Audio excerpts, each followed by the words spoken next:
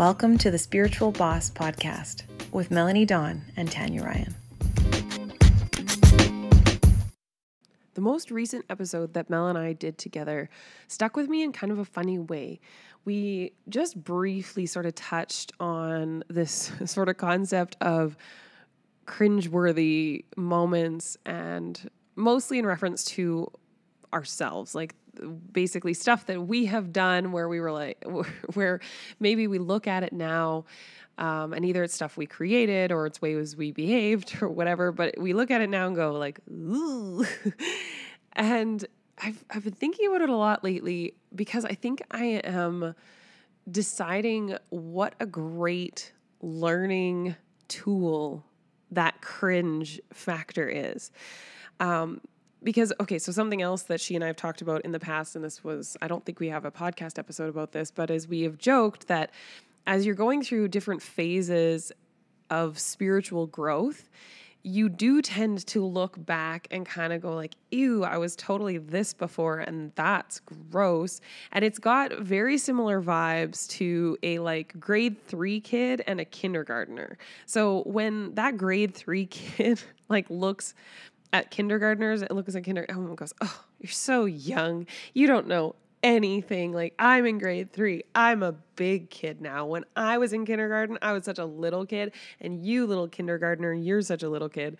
And I think this actually shows up quite a lot in spiritual circles, that there is this idea that if we are not in the same place, that we can actually look down at someone for not being where we are. Or we look at maybe the phase that they're in and we think, oh, I remember when I went through that phase, but we look at it like it was past, like as in we are in this like linear progression moving forward, and where we are currently standing is better than or like more advanced than where they are at.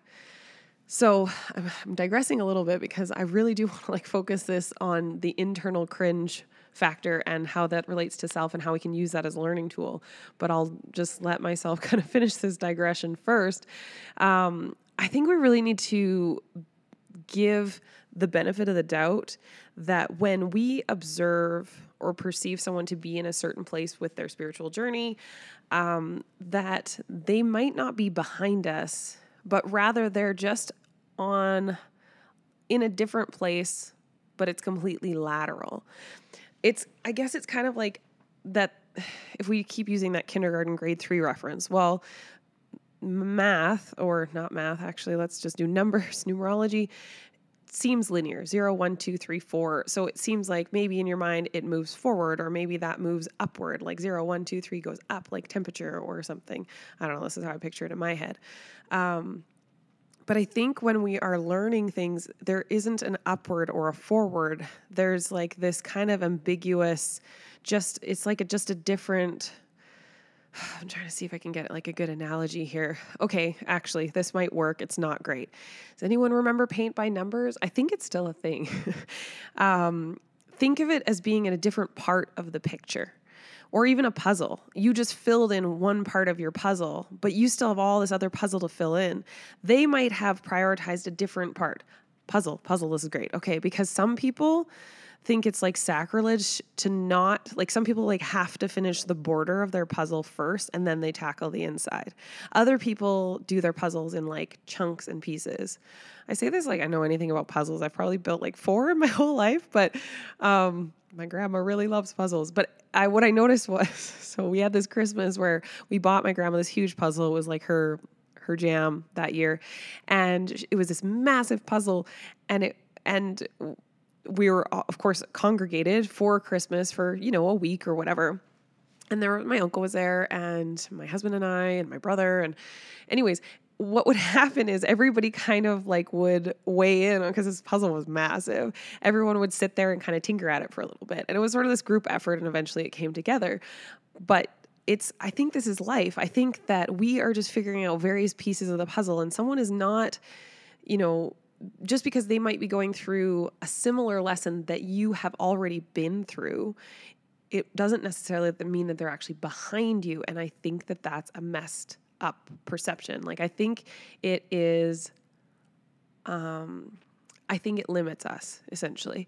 And I think it's really easy to do, and I have done it. So I am definitely not saying this from like that lecturing standpoint. I'm saying it because I identify this as something I think that has limited me, is looking at someone and going like, oh, you'll catch up. Like, oh, you're just not there yet. I think this is especially prevalent in when we're thinking about older generations. So like we might, I've heard this time and time again, just talking with people, is this individual perceiving themselves to be in a more advanced place spiritually than their parent.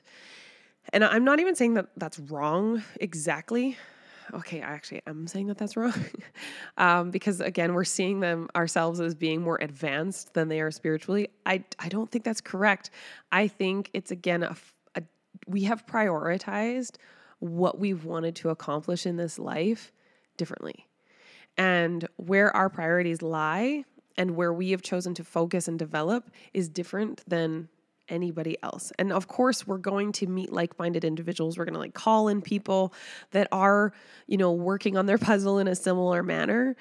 But I think it's really powerful to be able to acknowledge that when someone else is working on a different part of the puzzle, or they haven't completed a part of the puzzle that you finished, that it's actually not any indication that you're further along, like that your puzzle's more built than theirs is, for instance. And if I'm really stretching this puzzle analogy, I kind of think that it's very, very common that we aren't even wholeheartedly aware of how big this puzzle is, because I think we wouldn't want to take it on. So we're kind of just given like bite-sized pieces. So we think, oh, when I finish this, my puzzle's done. But really, there's just more of the puzzle to work with. Okay, I had another thought around this. This is giving me the opportunity to digress off my digression, which is a thought I had. I was trying to journal it out this morning, and I was really struggling with articulating it. But I think that we also can really struggle as people to let someone live the way that they want to live. So let them puzzle it out, like let them approach their puzzle in the way that they want to approach it. And where I have noticed this a lot is in, say, spiritual bypassing thing type vibes, where someone is saying, okay, you got to be high vibe in order to accomplish this. So, when you are, in these states, you can't manifest, or if you want to manifest the life that you want, then you have to start living that life you want. Or, if someone is like living in a constant state of victimhood, it's trying to empower them.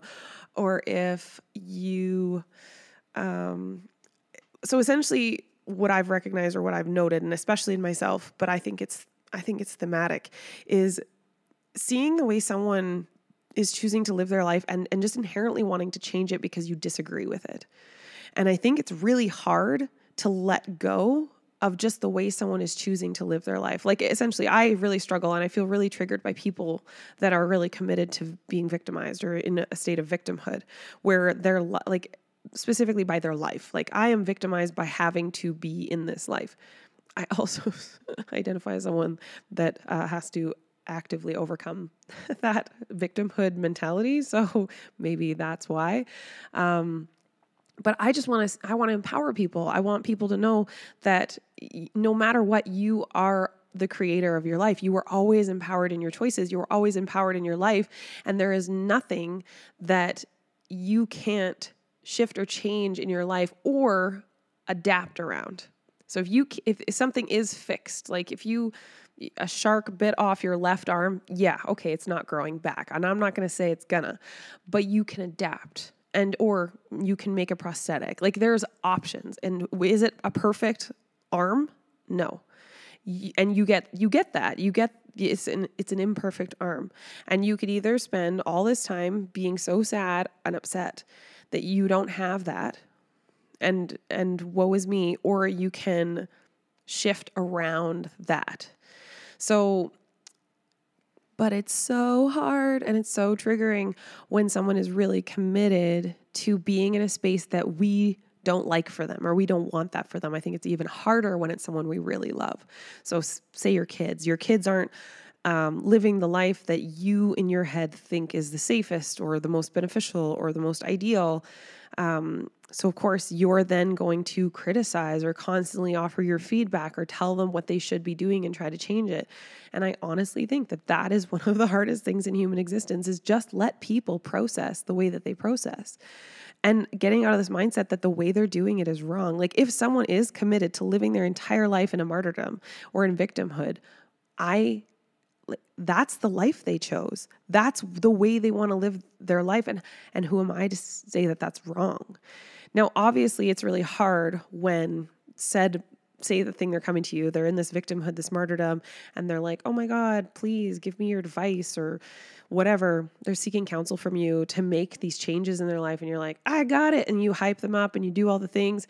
And then they don't make any of those changes. And then they come back to you and they go, I don't know what to do. And you're like, bitch, I told you what to do. This is a codependent dynamic. I don't know if you're picking up on that. But anyways, so they come back and they go, I don't know what to do. And you tell them again. And then maybe this is a cycle. And, it feels like they're not getting anywhere and you're frustrated by them. Again, I'm going to go, that's a you problem, because you are too invested in the outcome of that they're having.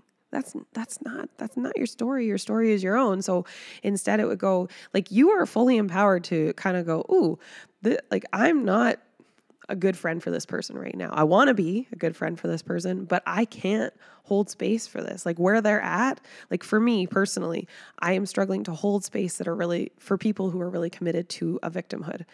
I am not calibrated in that space right now where I can hold the amount of empathy that they maybe deserve. And so then I have to maybe make choices about how I spend my time with that person, or under what pretenses, or maybe I just sit there and listen to them and I don't offer any advice at all. And I just go, yeah, that sounds really hard. And maybe that's all they need. Like, that's the other thing. I read this Will Smith book. I do actually recommend it. I know that there was some Will Smith controversy, but I thought his book was really good. I think I really liked reading it, especially because he's an entertainer, and I read a lot of it through the lens of someone being in the entertainment industry, and it was actually quite healing. But one of the things he said in there that really stuck with me, and I'm going to paraphrase, so I do recommend reading the book because he probably says it far more eloquently than I'm about to, is that advice is sort of dumb, because giving advice, you are only able to give advice based on your own experiences. Receiving advice, that person is completely limited by what their life has shown them and what their life experience has shown them. So you can't take advice from someone, like especially if you're going to do something ambitious or different, how can you take advice from someone that hasn't done something risky or ambitious, or do you know what I mean? And it made me kind of like dial that in, chisel that down even further to go that like we're all slightly different makeup. Even if I just like go and look at this from like a zodiac perspective, I have my big three are earth and water, which makes me have these kind of grounded, pragmatic qualities. And my sister-in-law, she has her big three are air and fire. And this dynamic has been such a great learning opportunity for me because she makes different choices than I do. And of course she does, because she's a different person. She also sees through a different lens. She's going to view the world in a completely different way, from a different vantage point. So her giving me advice and me giving her advice is going to be interesting because one, it's kind of like someone seeing from above and someone seeing from below. It's going like, yeah, this is what I see down here. And the person up top going, oh, okay, because they can't see it that way. So it is a good education. These people are great for education because they're going, this is the way I see the world. So if you're actually listening and you're accepting, this is the way I see the world, and you are learning that that's a vantage point, that's how you use those relationships. If you are listening to them, but then you just want to talk and you want to go, no, it looks like this from this angle. No, this is the way life looks. It's because you're limited from your own vantage point, and trying to convince them to see it from your vantage point is moot. It won't work. It doesn't function. I feel like I'm so far off the point of where I started. And I'm hoping some of this is landing because I know I'm getting a little bit lost and kind of convoluted in all these kind of things I'm kind of enthusiastic about covering. But essentially what I'm learning the most through exploring, especially the zodiac, is that we are limited because of how we chose to come into the world possessing a certain amount of traits and qualities. And that created our vantage point, which we are kind of fixed in. And the only way to expand that vantage point is by listening to other people and trusting their experience. But if you are in your vantage point and you are listening to other people and trying to pull them into your vantage point, so not sharing your vantage point, that's, we've agreed, is like a very powerful thing, but pulling them, no, see it my way. Come over here and see it my way. That's where it gets kind of lost. That's where it gets messed up. Sharing it is good, but trying to change their vantage point is where I think we lose this opportunity.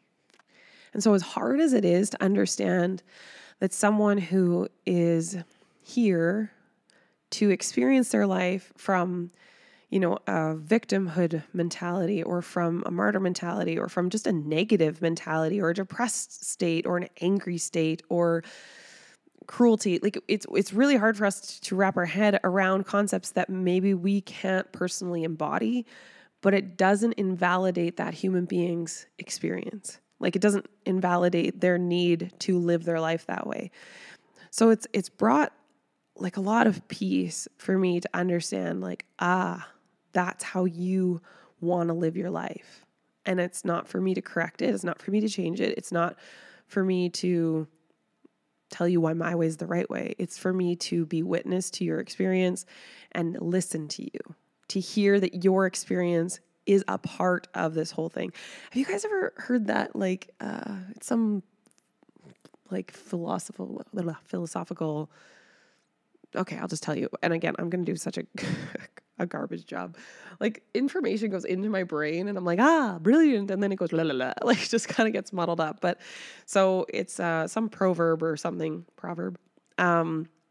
where there's 5 blind men and they're all touching an elephant. And so they're asked to describe what an elephant looks like through that touch.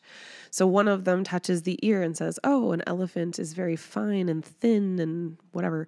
The other one touches the tail and is like, oh, it's kind of like bushy and hairy and prickly. Another one touches the skin and is like, oh, it's really leathery. So in summary, again, not very good at the exact examples here, but in summary, it's going, none of these men are wrong. They are each describing an elephant, but they're only able to describe their particular experience. So if they all shared instead of argued and tried to say, no, it really is leathery. No, it really is like hairy and bushy or whatever. If they brought their viewpoints together, they would get a big picture, like a grander picture. It is an elephant. All of the things that they are making up assembles into the full picture that is the elephant. But if they spend all this time arguing about who is right from the way that they see the elephant, no one gets anywhere. Nothing is productive. Nothing happens. So anyways, okay. So I've digressed off my digression. Let's come back to my original conversation, which was in the importance of making yourself cringe. So I don't know, I guess it kind of ties together, right? Because if we think about these concepts of the way that people live their lives that we maybe don't prefer or don't like, or we want to change. Outward people make me cringe too, right? They might do something. And I think that that's where that whole idea that, you're looking at someone going like, ooh, I was there before too. Oh, you're going to get out of that. Or, oh, you'll move past that. Or, you're doing that thing where you're looking down at someone or perceiving yourself as further ahead on a journey. So we can cringe at other people. We can cringe at ourselves. And the importance of the cringe is going like dig in. What about that is cringeworthy? And I'm not obviously talking about, backcombed bangs and overzealous eyeshadow. I'm talking like behaviors, choices. So for me, I was looking through some of the music that I created recently. Why was I doing that? I don't know. Was I navel gazing? Maybe. I went back and I was watching just a couple videos. I promise I didn't watch them in their entirety. It wasn't that intense. I just kind of skimmed through a couple things. And I was looking through them, and almost all of them I was just like, ooh, like, I don't like that. Like, and there was various things. One of them was I didn't like the tones I used in my voice, the way that I sang. And I don't know if I said I was looking at music videos of myself, like the music that I'd created. So I didn't like the tone. Some of them was I didn't like my face, the way my face looked. I didn't like my wardrobe. I didn't like, so some of them were kind of more surface things. Other of them were like technique-based things. I really got icky around how I spoke to represent myself because it felt really showy and contrived. Like, so what I decided as I was watching those videos was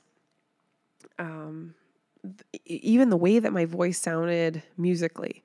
There was so many of them that I was like, oh, this is hard, because I can see how much I was focused around being perceived the way that I wanted to be perceived.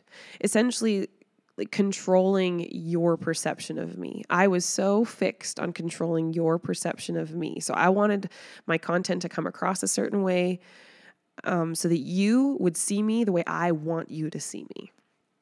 And that just, like, for me right now felt just really, really icky, because I think that that's been a focus for me, inadvertently or intentionally, the last little while, is really releasing, like, that you are entitled to your opinion of me, even if I don't agree with it. Especially if I don't agree with it. I don't know. And it's okay for me to let you have your experience of me, even if I wouldn't choose it or promote it that way.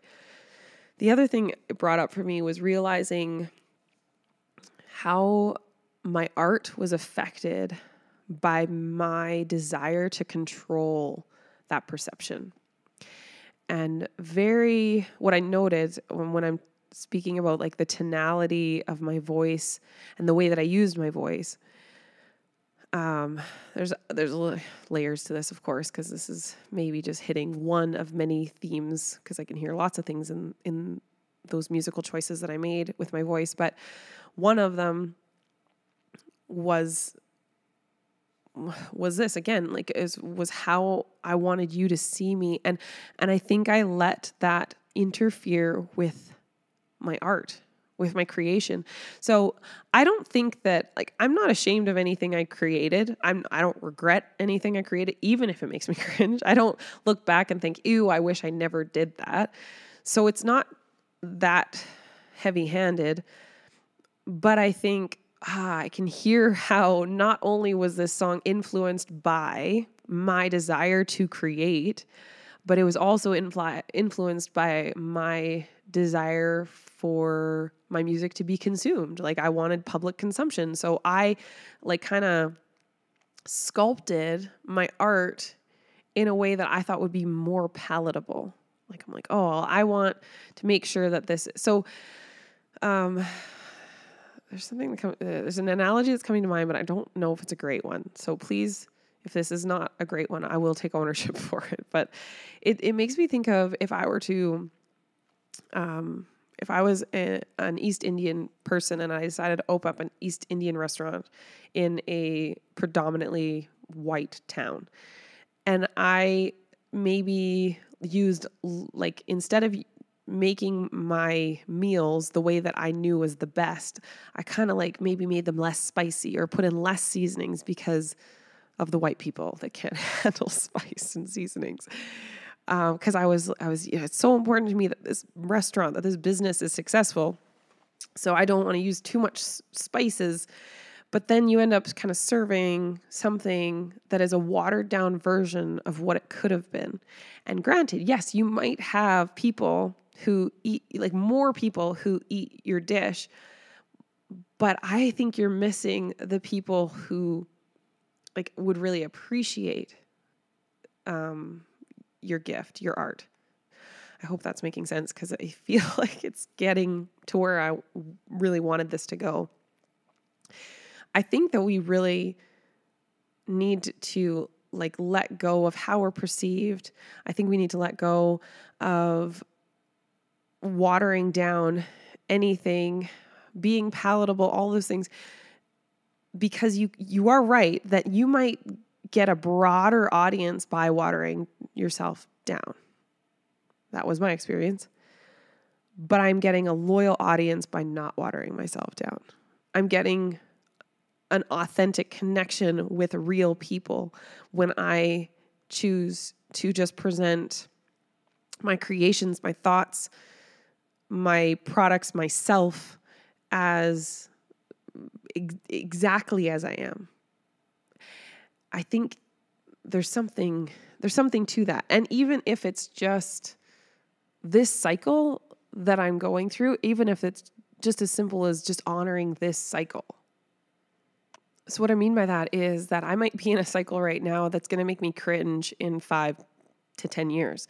I also created content that makes me cringe that was from a very vulnerable place with no filter and absolutely no regard for how I was perceived. And I wouldn't say I love that content either. So like I think the cringe factor is almost unavoidable. And I don't think, the other thing I think is, I guess, that even if there's cringe, and I've already said it even in this podcast, is I'm still proud of things I did. So even though I look back and I go, ooh, like, you know, like, oh, like, I wouldn't do that the same now, kind of a thing, it doesn't mean I don't appreciate what I made anyways. So I guess like if I was going to like leave off on some sort of, you know, inspo moment here, it would be, how many times are you in the moment cringing at what you're making or creating? Like, I don't know, it happens to me too. So I'm just like, oh, this is kind of weird. Or, oh, I don't know, it's a little out there. Or how is this going to be received? Blah, blah, blah. And you're kind of trying to, if that's stopping you from putting something out there, this is me saying, this is me with all the audacity in the world, just saying, no, I've put out a lot of stuff. And the cringe factor is absolutely 100% unavoidable. But you can't, it's like the Wayne Gretzky, you miss 100% of the shots you never take. You're not going to ever avoid cringe content. So you may as well just make your cringy stuff, because in there, it will be whatever. A rose amongst the thorns, if you want to, and that's me being pessimistic about it. I think there's a lot more roses than there is thorns.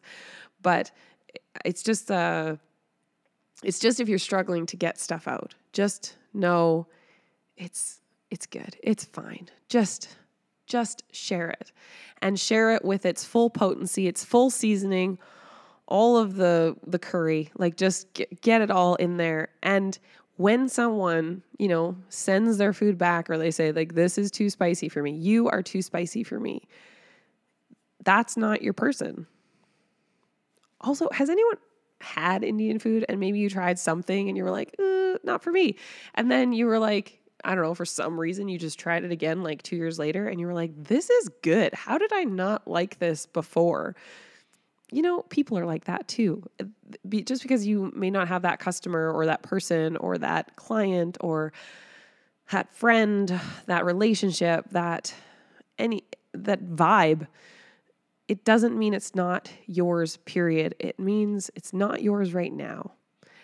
And if it's not yours, period, it was never going to fit. So maybe I'll end off on my like puzzle analogy here. My son, and this I think is such a poetic, beautiful, people do this. So my son was building a puzzle one day, and thank God, it was wood. It was a hardy puzzle. And he's like, you know, at the table building this thing, and I'm not, you know, paying that much attention. And so I just hear him say, I got to go get my hammer. And I was like, okay, have fun. He comes back and I hear him kind of like banging and I'm like, what are we doing now? So I look over and he's like banging he has got these two puzzle pieces that don't fit together, but he's kind of majiggered it so that it sort of fits together. And now he's hammering them until they fit together.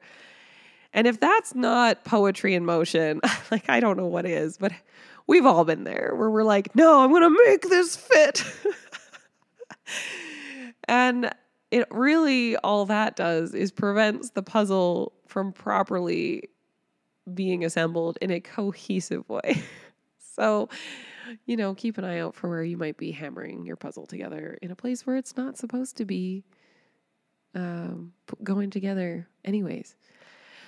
Okay, one last visual and then I'm out, I promise. Okay, so I had this... Why is this so... Anyways, it's a very strong visual in my mind. I'm trying to know if it was like, where did this originate? A meditation? I don't remember. Okay, origin story out. We don't know. The image was this, that I had this wall. Like, I'd been going down this path and I hit this wall. And this wall is like huge. I could not get around this wall. I could not get under it. I tried getting over it. I tried breaking through it. I tried everything to get past this wall that was in front of my path. The only thing I didn't try was pivoting, was going that this might be an indication that this path is done. It's a dead end. Like, I know it looks like the path continues, just this big wall or boulder standing in your way, but you're not supposed to go over it. You're not supposed to go under it. You're just supposed to turn. And if you just think about the energy I would have saved if I saw that big wall and went, oh, let me just go left or right. Like, I had options too. It wasn't even like the only option was to go backwards, because that's how I saw it. I was like, well, I have to keep going forwards. I can't go backwards. But I never considered just shifting. And so I spent so much time, so much energy trying to get through this wall when I was never supposed to. So if you ever feel like really blocked up around anything, ask yourself if you are fighting against a wall that's been put there to direct you into something you want. Because sometimes we get so fixed on a certain direction, a certain outcome, a certain person, a certain experience, a certain opportunity. We get so fixed that that's it, that we don't think that there's like another opportunity. There's another option. There's something else. And there always is. Okay, I'm going to leave it at that. Thank you for surviving the digression upon digression and all of the various turns that we took together today. I am ever grateful for your listenership. And if you want to get in touch, you can hit me up at Tanya Ryan XO on Instagram. You can email us, spiritualbosspodcast@gmail.com. And always love to hear your feedback. Always love to hear your thoughts. Thanks for listening. Peace in. Peace out.